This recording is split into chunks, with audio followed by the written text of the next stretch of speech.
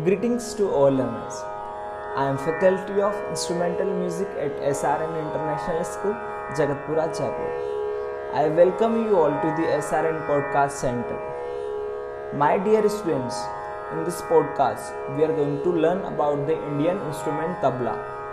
A tabla is a pair of two-in-hand drums from the Indian subcontinent. Since the 18th century, tabla has been the principal percussion instruments in Hindustani classical music, where it may be played solo, as accompanied with other instruments and vocals, and as a part of larger ensembles. Tabla is also frequently played in popular and folk music performance in India, Bangladesh, Nepal, Afghanistan and Sri Lanka. The tabla is also an important instrument in the Bhakti devotional traditions of Hinduism and Sikhism, such as during bhajans and kirtan singing. It is one of the main qawwali instruments used by Sufi musicians. Tabla also features in dance performance such as Kathak. The tabla consists of two small drums of slightly different size and shapes. Each drum is made up of hollow out wood, clay or metal. The smaller drum, daya, is used for creating treble and tonal sound, while the primary functions of the larger drum, baya, is used for producing bass. They are laced with hoops, thongs and wooden dowels on its sides. The dowels and hoops are used to tight the tensions of membranes for tuning the drums. I would like to tell you about the origin of this essential instrument in Indian music and its contribution to the Indian music. The history of tabla is unclear and there are multiple theories regarding its origin. There are two groups of theories, one that traces its origin to Muslim and Mughal conquer of the Indian subcontinent. The other traces it to ingenious origins. One example of later theories is carving in bhaje caps. However, clear pictorial evidence of the drum emerges only from about 1745, and the drum continued to develop in shape until the early 80s. Indian origins. The Indian theory traces the origin of tabla to ingenious ancient civilizations. The stone sculpture carving in bhaje caps depict a woman playing a pair of drums, which some have claimed as evidence for the ancient origin of the tabla in India. A different version of theories stated that tabla acquired a new Arabic name during the Islamic rule, having evolved from ancient Indian pushkar drum. The evidence of the hand-held pushkar is found in many temples carving, such as at the 6th and 7th century Mukteswara and Bhubaneswara temple in India.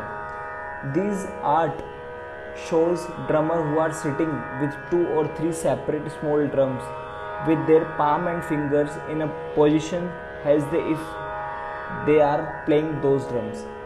However, it is not apparent in any of these ancient carvings that those drums were made up of same materials and skins, or played the same music as the modern tabla. Drums and tals are mentioned in Vedic era texts. A percussion musical instruments with two or three small drums held with strings, called pushkar, were in existence in pre-5th century Indian subcontinents along with other instruments such as mridang. But these are not called tabla then. The pre-5th century paintings in the Ajanta caves, for example, show a group of musicians playing small tabla like upright seated drum, a kettle-shaped mridang drum and cymbals.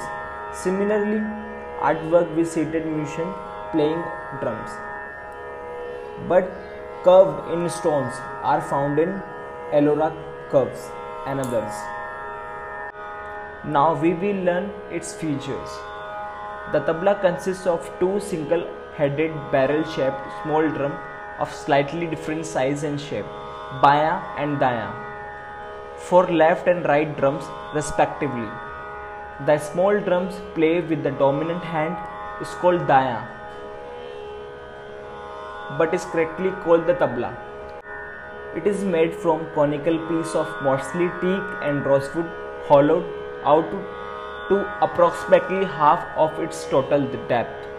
The daya tabla is played by the musician right hand, dominant hand, and it's about 15 centimeters, 16 centimeter in diameter and 25 centimeter in height.